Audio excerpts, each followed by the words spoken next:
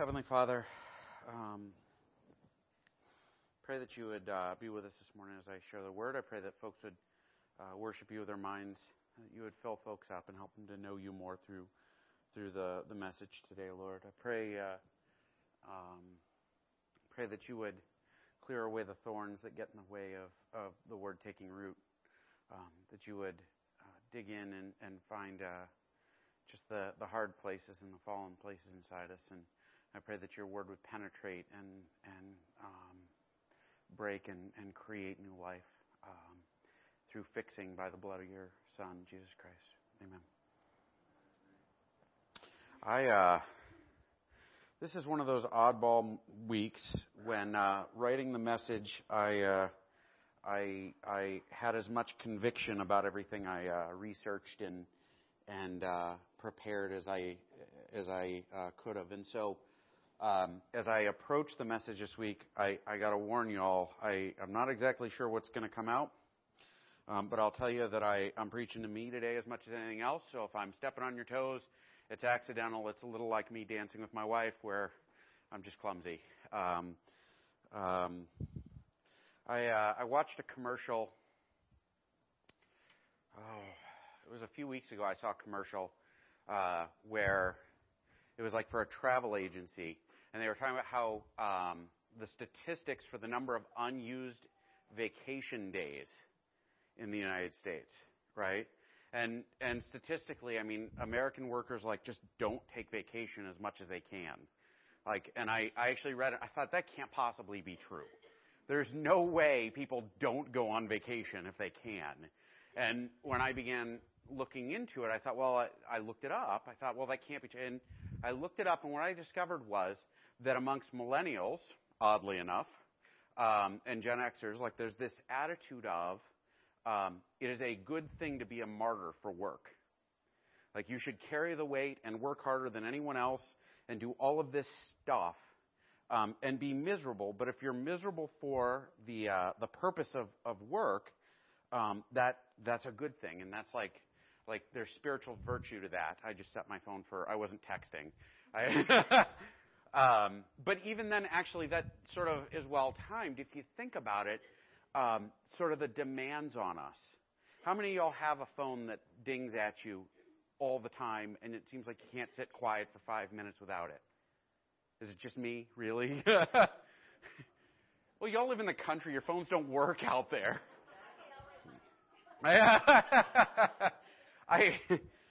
Oh my gosh. But there's this crazy reality about our culture.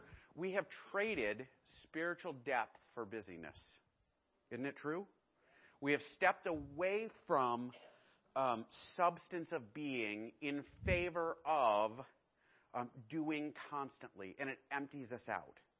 I was reading an article on millennials and why they don't read, school-age children, and one of the main reasons they don't read is because there's too much going on, and so they don't read. The phone, Twitter, Snapchat, I don't even know what that is. All the other stuff is so pressing that they just don't because they're too busy. Can anybody relate to this, by the way? Yeah. All right. So out of the gate, I'll confess, Rebecca, I had picked this topic before, but Rebecca on Monday, without knowing it, sort of set the ball rolling. So if you get angry at her. And I'm sure Ross will actually protect her in the parking lot instead of shooting at her. Whereas I've spent that credibility. Where are my slides at? I'm sorry, my program's all screwed up. Rebecca said to me that they cheated on our church last week and attended a different church. And I was giving her grief about it, and she said, it's interesting, the pastor preached on busyness and how we sort of substitute busyness for holiness, and busyness becomes holiness, and it becomes this thing. And I will confess that is me, right? Work begins to dominate, and I feel guilty when I don't work. Does that make sense? Yeah. Somebody calls me and says I need to talk, and I start figuring out what I can kill from my personal life in order to go and do that. And it's because if I don't, then it's who's going to do it, right? Who's going to fix this? And ultimately, that's there's this buying in that we do where we become Jesus and we get to save the world, or we get to earn our salvation, or we get to, and all that other stuff. And it's just not true. It's this lie that our culture has told us. It's this crazy thing that we buy into that says, well, work more, it'll make your life happy. And in reality, it just makes you tired and empty. We're kind of working through a series right now on the gospel according to Jesus. And it's not that the gospel is different as Jesus presents it. It's the same gospel, like Jesus dies for our sins, right? You are saved by faith in Christ, period. You cannot earn it. Nothing you do contributes to it. In fact, the only thing you bring to your salvation is the need for it. Got it? And so if you were sitting here thinking, well, if I'm sitting here to check my box because I got to go to church enough times to outdo the bad stuff I do, you're wrong. Okay? You're not going to show up at the gates of heaven with St. Peter there and he's going to say, oh, slept in Sunday, September, I don't know, what is it, the 20th? He might say you didn't cook for the brisket cook-off, but come on. Anne. You're not going to earn it. The gospel is Jesus died for our sins. He took punishment for the bad things that we do. And if we repent and follow him, we can be new creations. We can have a relationship with God. We can escape the penalty for our sins. That is the gospel. But we have very much in our culture dissociated following Jesus from actually following Jesus. Got it?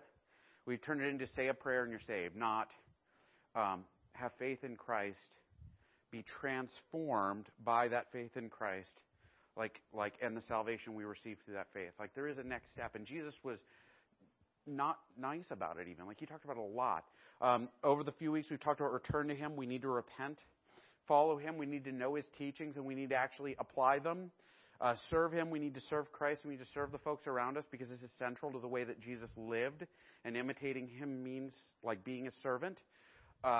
This week we're going to talk about resting in him. And actually, we're going to offer a little context. We're going to be in Luke. If you got a Bible with you, I don't need to open that one. I'm sorry. If you got a Bible with you, you can look in there. And actually, the preceding passage here, so Luke 10, right? And behold, a lawyer stood up to put him to the test, saying, "Teacher, what shall I do to inherit eternal life?" And he said to him, "What is written in the law? How do you read it?" And he answered, "You shall love the Lord your God with all your heart, soul, mind, and strength." I paraphrased that. And love your neighbor as yourself. Also paraphrase that. And he said to him, "You have answered correctly. Do this and you will live." Now, the lawyer goes on and he asks a question. He says, "Jesus, who is my neighbor?" Right? And Luke is a very clever writer. He sort of bookends a really cool point here. And he does it using this answer. Love God with all your heart, soul, mind, and strength, and love your neighbor as yourself. Everybody with me? All right. So he asks, well, who's my neighbor? There were 7 major theological questions in the ancient world that the Jewish rabbis argued about at length. And if you ever really want to go to sleep, sit down and read the Talmud, the Jewish rabbis arguing, because they would parse everything down to the slightest, narrowest definition to figure out what God wanted. And who is your neighbor is one of those questions. And Jesus steps out and offers an answer beyond what anybody else in the world did. Jesus was so out in left field, no other rabbi agreed with him. Because they would limit it. Well, your Jewish brothers are your neighbors. Maybe Romans are your neighbors. Samaritans are never your neighbors because the Jewish people hated Samaritans. I mean, they were... A Jewish man would walk across the street and spit on the ground if he passed a Samaritan in the road. If you cut through Samaria, you would shake the dust off your feet so you didn't make Israel dirty on the way through with Samaritan dust. Samaritan women were considered to be unclean from birth because they were immediately in their time of the month, and that just lasted forever. So you couldn't even touch a Samaritan woman because they were dirty. The Jewish people hated the Samaritans. So this lawyer asks, well, who is my neighbor? And Jesus answers, he tells the parable. And we all know the parable of the Good Samaritan, right? a certain man, and that's important because it starts with a certain man was traveling, and he gets robbed and beaten and left on the road for dead, and he is passed by a priest, and the priest goes all the way to the other side of the road, which, by the way, it was a mountain road. It would have been about 4 feet wide, so he made it a point to go all the way around him, and the answer as to why is in the story. He's going from Jerusalem to another city to, perform rituals. And so if he touches this man and he's dead, it makes him unclean. He wouldn't be able to do his rituals. He'd have to go back to the temple and send someone else. So he doesn't help the guy because he's like, really want to help you, got to serve God. Can't. You just lay there. Don't mind me. He goes around. The Levite, a Levite would be somebody whose job it was to know the law and to perform rituals in communities, does the same thing. Walks to the other side, steps over him. Hey, don't mind me. You lay there and bleed. I'm not going to, I just need to be ceremonially clean to serve God. And then a Samaritan comes along, and the Jewish people would hear the Samaritan. By the way, there was a joke there. The joke is like the expectation in the ancient culture. The Trinity would be priest, Levite, Pharisee. So everybody's expecting the Pharisees, and you can almost see them in this crowd, and the Pharisees are kind of like, here it comes. And he says a Samaritan, and he's just basically insulted half the crowd. And he goes on, he says the Samaritan picks him up, takes him to an inn, tends his wounds, pays for him to be taken care of, says, I'll pay any additional debt on my way back through. And he says to the teacher of the law, who's the neighbor in this story? God. Close. The Samaritan is, right? But the lawyer can't even say the Samaritan. He won't even say it. It's like bile in his mouth. You ever get a bad taste in your... Abby did that to me last night where I made dinner and she took a bite and then she left the table, got a drink, like a Kool-Aid drink, drank the whole thing and said, man, I'm glad I got the taste of that out of my mouth. That is where this teacher of the law is, because he can't even bring himself to say the Samaritan. I know. Well, it says something about my cooking.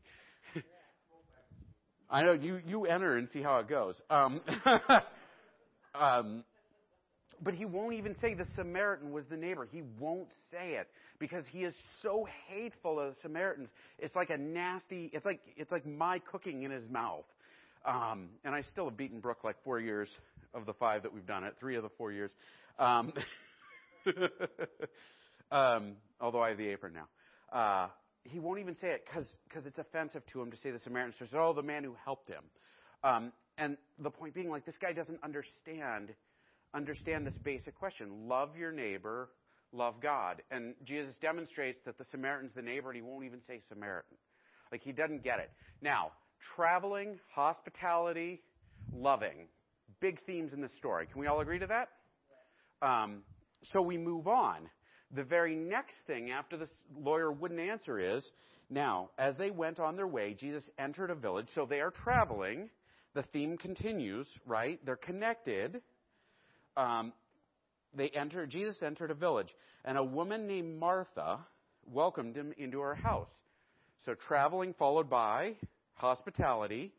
These stories are connected. Do you understand? The gospel writers were super intentional about what they included. They were super intentional because they wanted the stories to fit together to make the larger points about Jesus. And so, as he's doing this, he's including the story where he is for a reason. And that reason is hospitality and this 10 Commandment summary. Love God, love your neighbor. And a woman named Martha welcomed him into her house. And she had a sister called Mary who sat at the Lord's feet and listened to his teachings. Now, Martha, the expectation, the cultural expectation would be you have a guest in your home and you wait on them. You feed them, you give them the best you have. And this is a huge deal in the ancient world. One of the things we don't talk about very often, like Sodom and Gomorrah, we all know they were destroyed because of sexual perversion and all this other stuff. But you get into the prophets, and when they talk about Sodom and Gomorrah, they don't talk about the sexual perversion. They talk about they didn't welcome strangers. They were inhospitable. They didn't care for... everybody sort of knew the one, but there's an important second half of this. In the ancient world, if you didn't take care of a stranger passing through, they could die, right? Because they're traveling through the desert. They could die. And so it is a big deal to take care of strangers and guests and everything else. It is not a small deal. So when she shows up, Jesus shows up with his people, like Martha is waiting on him, and Martha is serving him.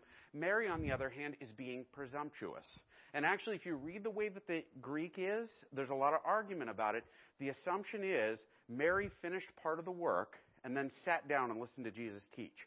Now, sitting at his feet, whenever I imagine this, I imagine him sitting in a chair, right? They didn't sit in chairs in this part of the world. They had tables, so they're being fed, and this is at a meal. Jesus would be reclining at the table, and his feet were sitting outward. And so he's facing the people at the table. She's not even sitting at the table. She's sitting at his feet, so behind him, and listening to him. Now, the phrase sitting at his feet in the ancient world is associated with a student listening to a rabbi. Got it? Women were never disciples. Like, you could allow it, and there are very unusual instances, but it was not considered acceptable for a woman to be a disciple. But she is sitting at his feet listening to him teach, so she's taking the position of the disciple listening to the teaching. A Jewish reader would come across this and be like, so wait a minute, she stopped serving, and she sat and listened, right? So she is crossing two boundaries at the same time. And for a lot of ancient folks, this would be like kind of offensive. Like, she is sitting and listening to Jesus teach. She's doing something that isn't her job. She's doing something that is considered unacceptable or sort of offensive. By the way, like, the idea is that she's listening to the words of Jesus, and he mentions it a little later, like Luke mentions, the word. Word in Luke and Acts, which are the two books Luke wrote, right? Word is used 40 times, the particular iteration of it. And in like every instance of that 40 times, it's referred to like this idea that hearing the word for salvation, like, or hearing the word and being saved, right? Like, hearing the word is associated in Luke with hearing the gospel and becoming new, like taking on a discipleship position. And so she's listening, she's kind of breaking the rules, but she's doing so in a way that is that's associated with her being saved, that's associated with her following Jesus. Go on. But Mary was distracted with much serving. So enters Eric into the story, right? I'm going to tell you, like, my name isn't Martha, I'm not a woman. But in reality, as I read this, I realize this is how I live. My schedule has to be full. If it's not full, I need noise in the house, right? I would read more, but I've got too much to do. Play with my kids more, but I have too much to do. I would sleep in, but too much to do, and my wife should be laughing right now as though I don't sleep in. I sit up too late reading and obsessing about the news and, writing emails and doing all this other stuff and working. I have not taken a day off where I did not work on a sermon in ages, right? Except for, 2 weeks ago, last weekend, my wife said, all right, we're leaving and going away, and you're not allowed to work for 2 days. And I didn't work for a whole day. A whole day. I worked on the second day. But Martha is distracted. She is worried. She has so much going on in order to meet the obligation that she has that, she's stressed about it. And I'm sure some of y'all have been in that spot. Next week, we're going to do the cook-off. And I know this is like our fifth one, and I know some people have helped 5 times and sort of dread it a little bit because you're like, I'm going to have to help with food, and I'm going to have to help doing this, and I'm going to have to do that, and I'm going to have to, and there's this stress associated with it. It becomes the primary focus of service sometimes, doesn't it? Is it anybody else? Like, this is where she's at. She is doing the right thing, right? Because love your neighbor. Like we saw this in the previous one. The previous guys wouldn't love their neighbor because of the propriety, the ritual propriety. In this case, she is loving her neighbor, but she's so focused on the work that she loses sight of stuff. And it actually tells us this, right? And she went up to him and said, Lord, do you not care that my sister has left me to serve alone? Tell her then to help me. So she goes to Jesus and tries to recruit him. She calls him Lord, by the way, acknowledging that he holds a special up there position, right? Says, hey, I got work to do. Tell this sister of mine to stop being lazy and to work. Tell her to get up and go. And by the way, this is an easy thing to do, to look at the folks around us and say, I'm busy and this is holy, and you should be busy and holy with me. We do, right?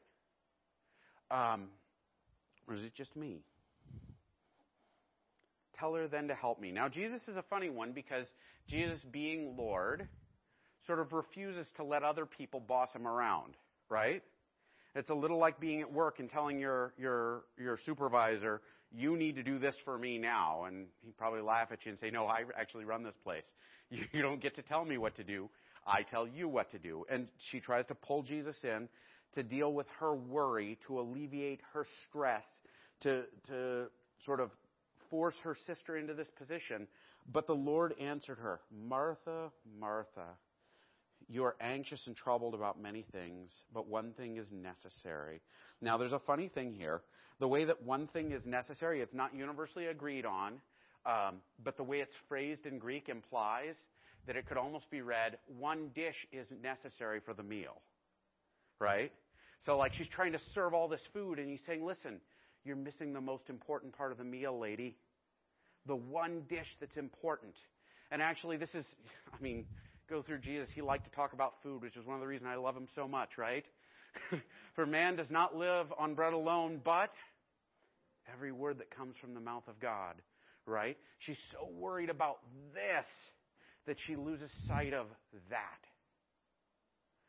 She's so focused on this physical existence, this world, the rent, the food, getting the kids to soccer practice, getting the extra crops in, chasing after everything that needs to get done, all of the work,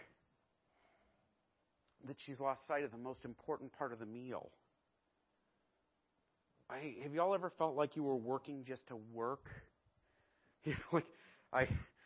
All I do is work, and it's not even actually my living accommodates my work. I'm talking to a room full of farmers, and I know that this is there, isn't it? I get up, I go to work, I come home, I go to bed, and I sleep so that I can be awake again to finish the work I have to do. Anybody feel that way? Right now especially? The rain happens and you're sort of mad at God, which is weird because it rains sometimes and you're mad. It doesn't rain other times and you're mad. It was a sure sign that... Well, anyway. I love y'all. I love this place. Mary has chosen the good portion, which will not be taken away from her. So he says, listen, Mary's chosen the right part of the meal. She's recognized that the main course and the dessert and the good stuff in life is resting in Christ. It's sitting at his feet and listening, not taking an authoritative position, not glorying in our own work, not putting ourselves up there and saying, I am a martyr for God because I'm working. I will torture myself to death in the name of Jesus. It's resting in Christ and being in relationship with him. Now, a quick disclaimer. There have been attempts in the past to separate this out to say work is unnecessary and we should live our whole lives contemplating on Jesus, right? But there's a balance in the stories, because in the previous story, guys were walking past the dying man and saying, nope, got to serve God. It's a balance. And ultimately, it's a balance where the root gives birth to the fruit, right? Which actually, Jesus was kind enough. This is also in Luke, but I'm using the Matthew version because it's the version I found when in the moment I realized, holy mess, I should talk about this. Jesus tells a parable about a farmer, right? So this farmer goes out and spreads seeds everywhere, and some land on the path and the birds come and eat them, and some land in the rocks and start growing quickly, but the sun kills them. Some land in the thorns with would it be cheatgrass here? Is it cheat or sheet? And they get choked out. Some of it lands amongst the wild oats, and you can't sow wild oats, or you don't want to. Come on, that was funny. Oh, come on. This is rough.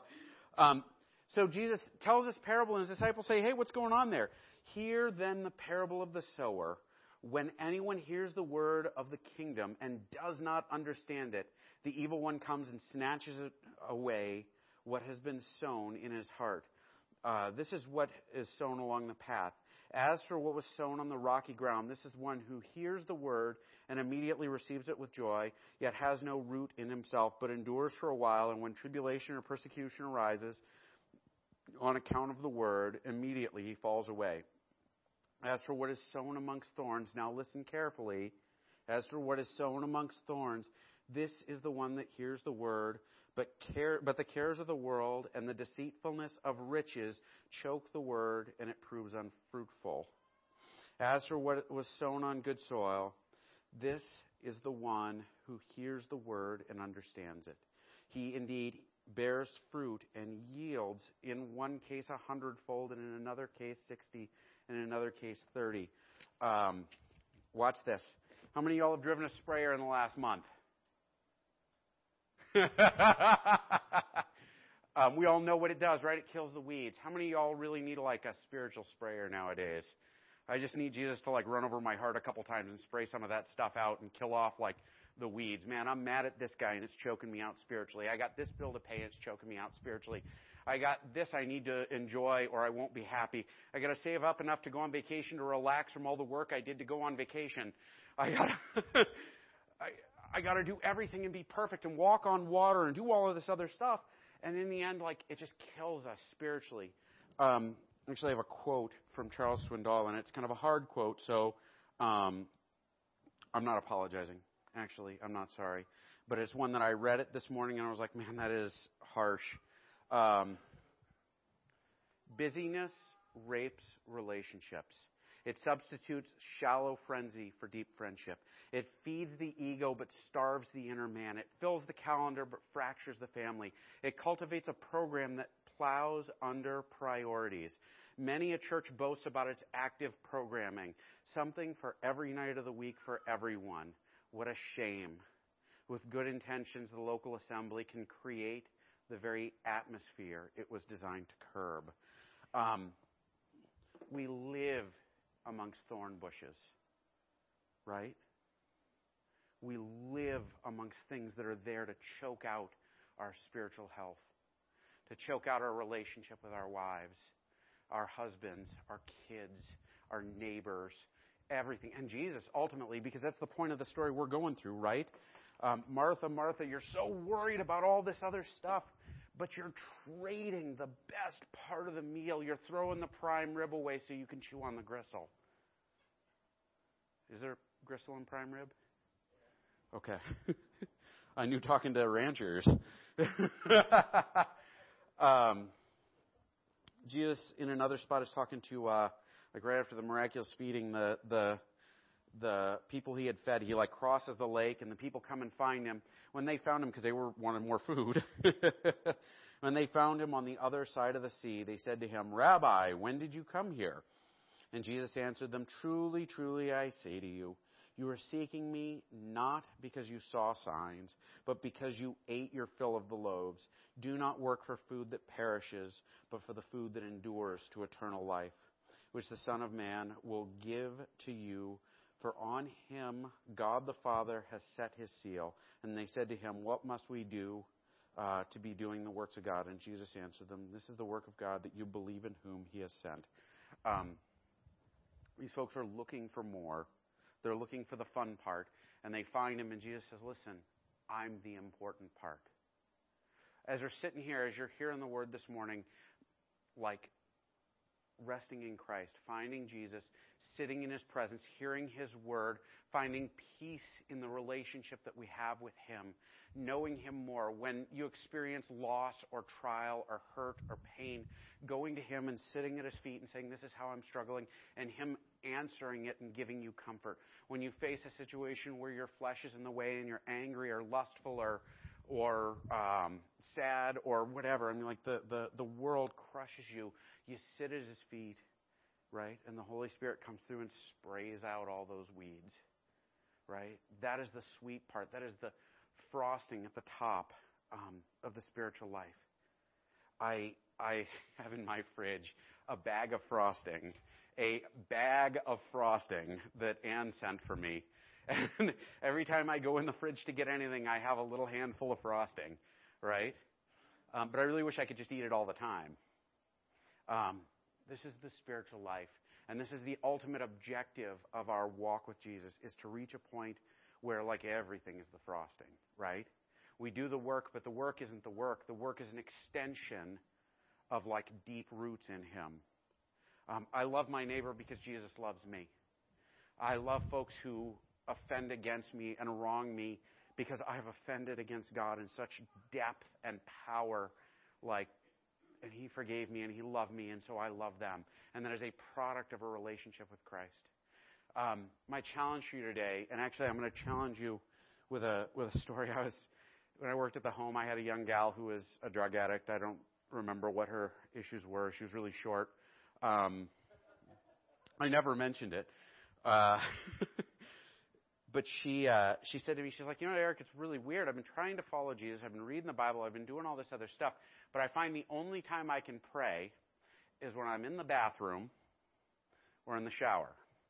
And then I can talk to God at no end. By the way, anyone else? Because I do that sometimes, right? And it's like, man, the only time I talk to God is when I'm... And now that I have kids, it doesn't even work. And I responded to her. I said, look, it's because the time you give to God is the time that has no value. You're so busy being busy, working on your drug treatment, working on getting home, doing school, doing everything else that's required of you, that the only time you sit at the feet of Jesus is, like, it's the scraps you're ready to throw away. You throw them to Jesus. But you're cheating yourself in that process. Because the best part, and actually the point of faith in Christ and being saved, is resting in Him. It's sitting at His feet, hearing the Word. It's worshiping. And I struggle, man. You guys probably have seen me. I'm sure that, like, I struggle with sitting still on Sunday mornings because I got a million things to do, right? I struggle with taking days off. I have to turn my phone off because I want to fix other people's problems. I want to save people. I want to be Jesus in this community, right? But in reality, I'm just as representative, and I need to rest. If we don't rest in Christ, if we don't take our breaks in Him, if we don't spend time talking to Him, it kills us. It is death, spiritual death. So my challenge to you is to ask yourself, what time does Jesus get? Or actually, what times do I allow myself to get Jesus? Is it another chore? I'm not trying to give you another thing on your list of things to do because you're too doggone busy now. I'm not doing that. I'm telling you, take things off your list. Golly, I can't believe I said that out loud. Take things off your list. Busy is not holy. Right? Busy is not spiritual. Work is good for you, but work is fruit of time spent with Jesus. You will not earn your way to heaven, and you will not earn the neighbor's way into heaven. Your busyness will not make you happy. The other danger, by the way, and some of y'all may do this, I do it. I used to do it, actually. I've gotten much better in the last decade. I used to stay so busy that I didn't have to listen to myself think because there were things that crept in. Anybody else have that? If I just stay busy, I don't have to think about this, or I don't have to worry about this, or I don't have to feel this, or I don't have to... If you're in that spot, like, resting at the feet of Jesus is the only place to be. It is the only place to be because He takes that burden off us. And He salves us and He heals our souls.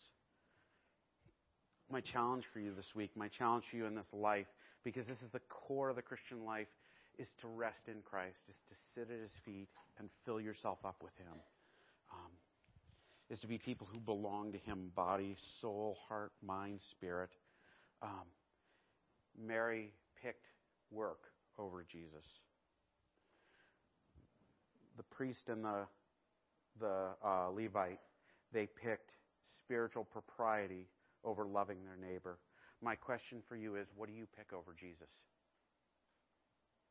Like, where are your thorns and what are you letting grow? And once you figure it out, pull that mess out. Spray it down, kill it. Because being right with Jesus will fix everything. Let's pray and I'll let y'all go. Heavenly Father, I come to you as a man who's kind of hypocritical for saying all this stuff. I come to you as a man who loves to work, to the point that I hate it some days. I pray that you would give us peace, that as a community, as the body of Christ, you would teach us how to rest, that you would teach us to teach our children how to rest and how to glory and rest in you. Father God, we don't take Sabbath anymore. And we forget the fact that Sabbath wasn't a law, it was a gift. Help us to become people who rest in you, who find our peace at the feet of Jesus, who fill up with the Holy Spirit, who fill up with the fellowship of other believers, who fill up with the frosting of life, Lord. In Jesus' name, amen. Get on out of here and enjoy yourselves. Spend some